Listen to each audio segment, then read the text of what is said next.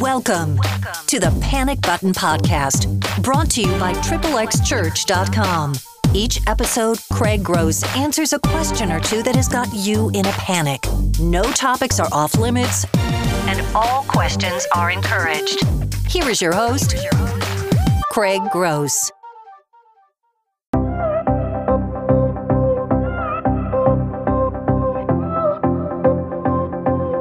Hey, it's Craig, and we're talking this week about this question. Why do I look at porn when times get tough? So let's say you get fired, you get a fight with your wife, something bad happens to you. The list goes on. At least you've identified what it is that we would call a trigger that is not causing you to do it, because you just don't want to blame that. Like, oh, I got fired, so I looked at porn.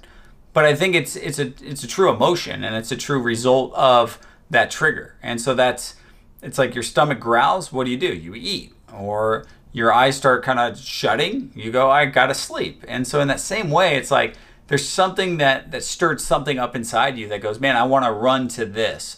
And so my question kind of back to you would just be like, and not even a question, or I guess my thought would be like, why not keep pursuing what that is? And if you've identified right now, like you've asked, like, oh, I know this is a pattern. Now, you can't stop bad things from happening, obviously, to you. Maybe you can. Maybe you can take yourself out of some of those situations. But I think you're going to have to learn, and some of this is going to come with experience and age, how you're going to respond in those times, because those times are going to hit you. Whether that's a death or whether there's bad things happen all the time. And I have a great friend. His name's Brandon. And this guy, when you meet him and you listen to him, he's full of life and energy. One of the happiest, one of the best guys that I know. And sadly, underneath that, like, he's walked around with a lot of pain. And as I've gotten to know him, and I've seen him share this, at least with me, and I asked him to share it with you. And man, these are deep kind of things that happened to him as a child that he have carried into adulthood. And this has nothing to do with porn. But I just wanted to show this video as a part of this resentment idea and this resentment project, because, man, this could be totally disconnected from porn, but it's what is driving your use to porn, or it's driving your unhealthy addiction over here. And so for Brandon, like, later in life, he realized, man, I got to get a hold of some of this stuff from my past so it doesn't stay with me and brought into his marriage or brought into now his family. And so he's dealt with it. And when I've heard him talk about it, what you're going to hear on video is deeply personal stuff that maybe you've gone through situations like this, and we can have empathy and we can have compassion. But what we don't want to do is keep excusing your behavior because of these things, but help you actually get to the root and deal with this. So welcome, Brandon. My name is Brandon Petrie, affiliated with XXX Church through Craig. Became friends about 8, 9, 10 years ago. So Craig called and said, hey, I've got this idea. I want to talk to you about it. What do you think about the idea of resentment? And we sat down and talked, and I said, I'm actually working through that for the first time at a deeper level in my own life.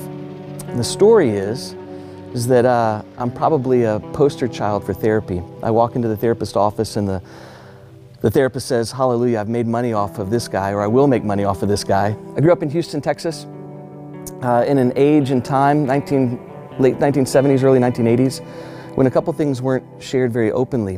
One, my parents were on the brink of divorce. My dad was living as a gay man and was coming out at that time.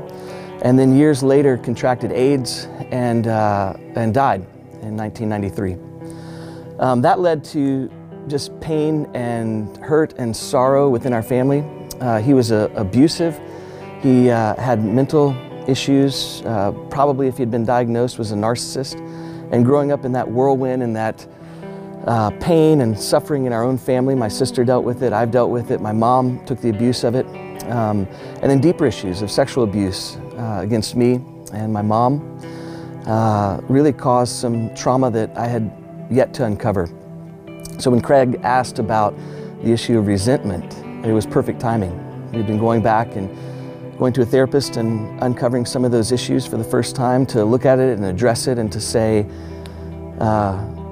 this has shaped and molded my life in ways I didn't even think or could imagine that it would play out in. I think our natural inclination is to try and survive. And so we pick up skills, we pick up tools that make us hide or run or flee pain. We don't want to deal with pain. We don't want to look at it. We don't want to face it. It is painful to think about the things that have happened to us or the relationships that we've had, things that we've caused on ourselves or things that have been done to us. And so our natural inclination is just to flee, to run, to hide. And so I use things like humor or asking people about their lives and not wanting to talk about my own. I use tools to deflect and to run. But at some point, you either have to face it or you'll be crushed by the weight of it. I think that God's grace and mercy in my own life has been something I can't even put to words, because it's allowed me to say, I'm not alone. I don't struggle with this without someone knowing what it's like. That I can go to Jesus and hear, I know you, I created you, I love you, I've shaped you, I'll hold your hand through this, I'll walk through it with you. Not only will He cut His hands off for me rather than using them to hurt me, but He hung them on a cross to save me. And when I think about that, when I meditate on that, when I look at that, I think there's nothing that I can't face and deal with, whether it's been done to me or whether I've done it to someone else. We struggle through the hard times sometimes alone, and I don't want to be alone. And yeah, I think that is a fear that most of us have, is that we will be alone. But when you think about that partnership that comes with Christ, you no longer flee. And you'll say, I'll get healthy or I'll die trying. I think that when we enter into the process of that healing, whether it's through a therapist or through a pastoral counseling or through friendships that may be digging in those ways, you can only deal with what you can deal with. You can only deal with so much pain at a certain time. So it's like a layer of an onion. You're constantly peeling it back, and you get to a place where you say, I'm functioning pretty well. For us, we just started praying, Lord, reveal to us what it is that you'd have us look at. For me, it was the sexual abuse of my dad to me. I had known about it. It wasn't hidden. It wasn't something that I hadn't talked about before to a certain extent, but I never really dealt with it. And the feeling of shame and guilt and being a male, having that done to me, feeling alone in that way was something I just not wanted to do, not wanted to talk about, not wanted to, I didn't want to address it. If you'd asked me about it, I'd tell you about it. But to deal with it emotionally, to deal with it in a way that healed rather than just covered up, was a whole new level. And we're hitting those pieces even now. The question has been, do I resent my dad for what was done to me? And the answer is no. Craig asked at the very beginning, when I think of the word resentment, what do I first think about? A lot of it stems with my dad right away, but there was that process of forgiveness. I got into the place where right off the bat, I wanted to deal with the pain and the suffering that he caused.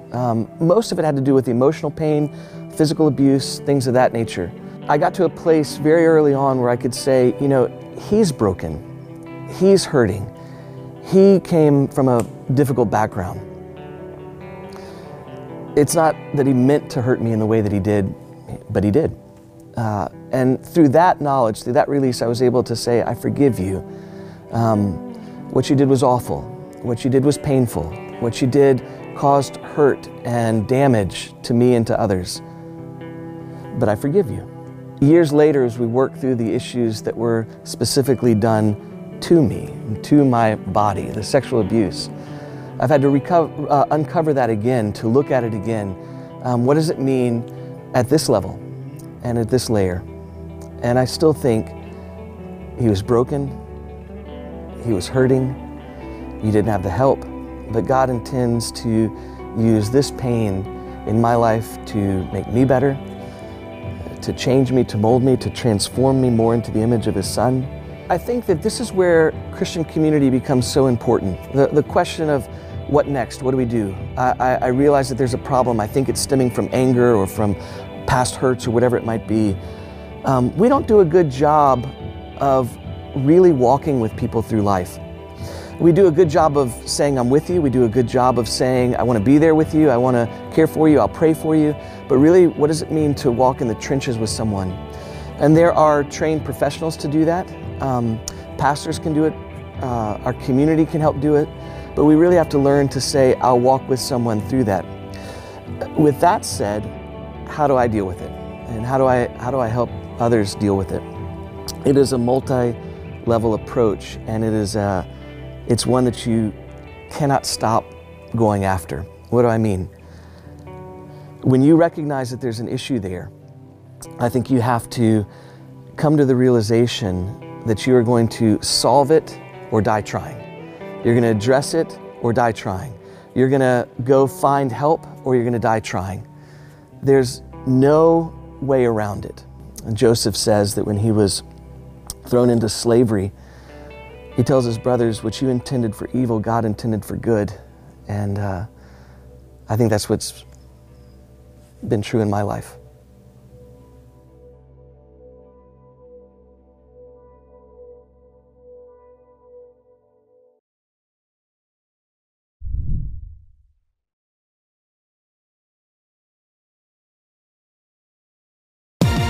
Thanks for listening to the Panic Button Podcast. If you want Craig to answer your question on an upcoming episode, please email panicbutton@xxxchurch.com. Or if you're using the Anchor app, please go to your user profile, tap the message button, and hit record, and then hit save, and then send it.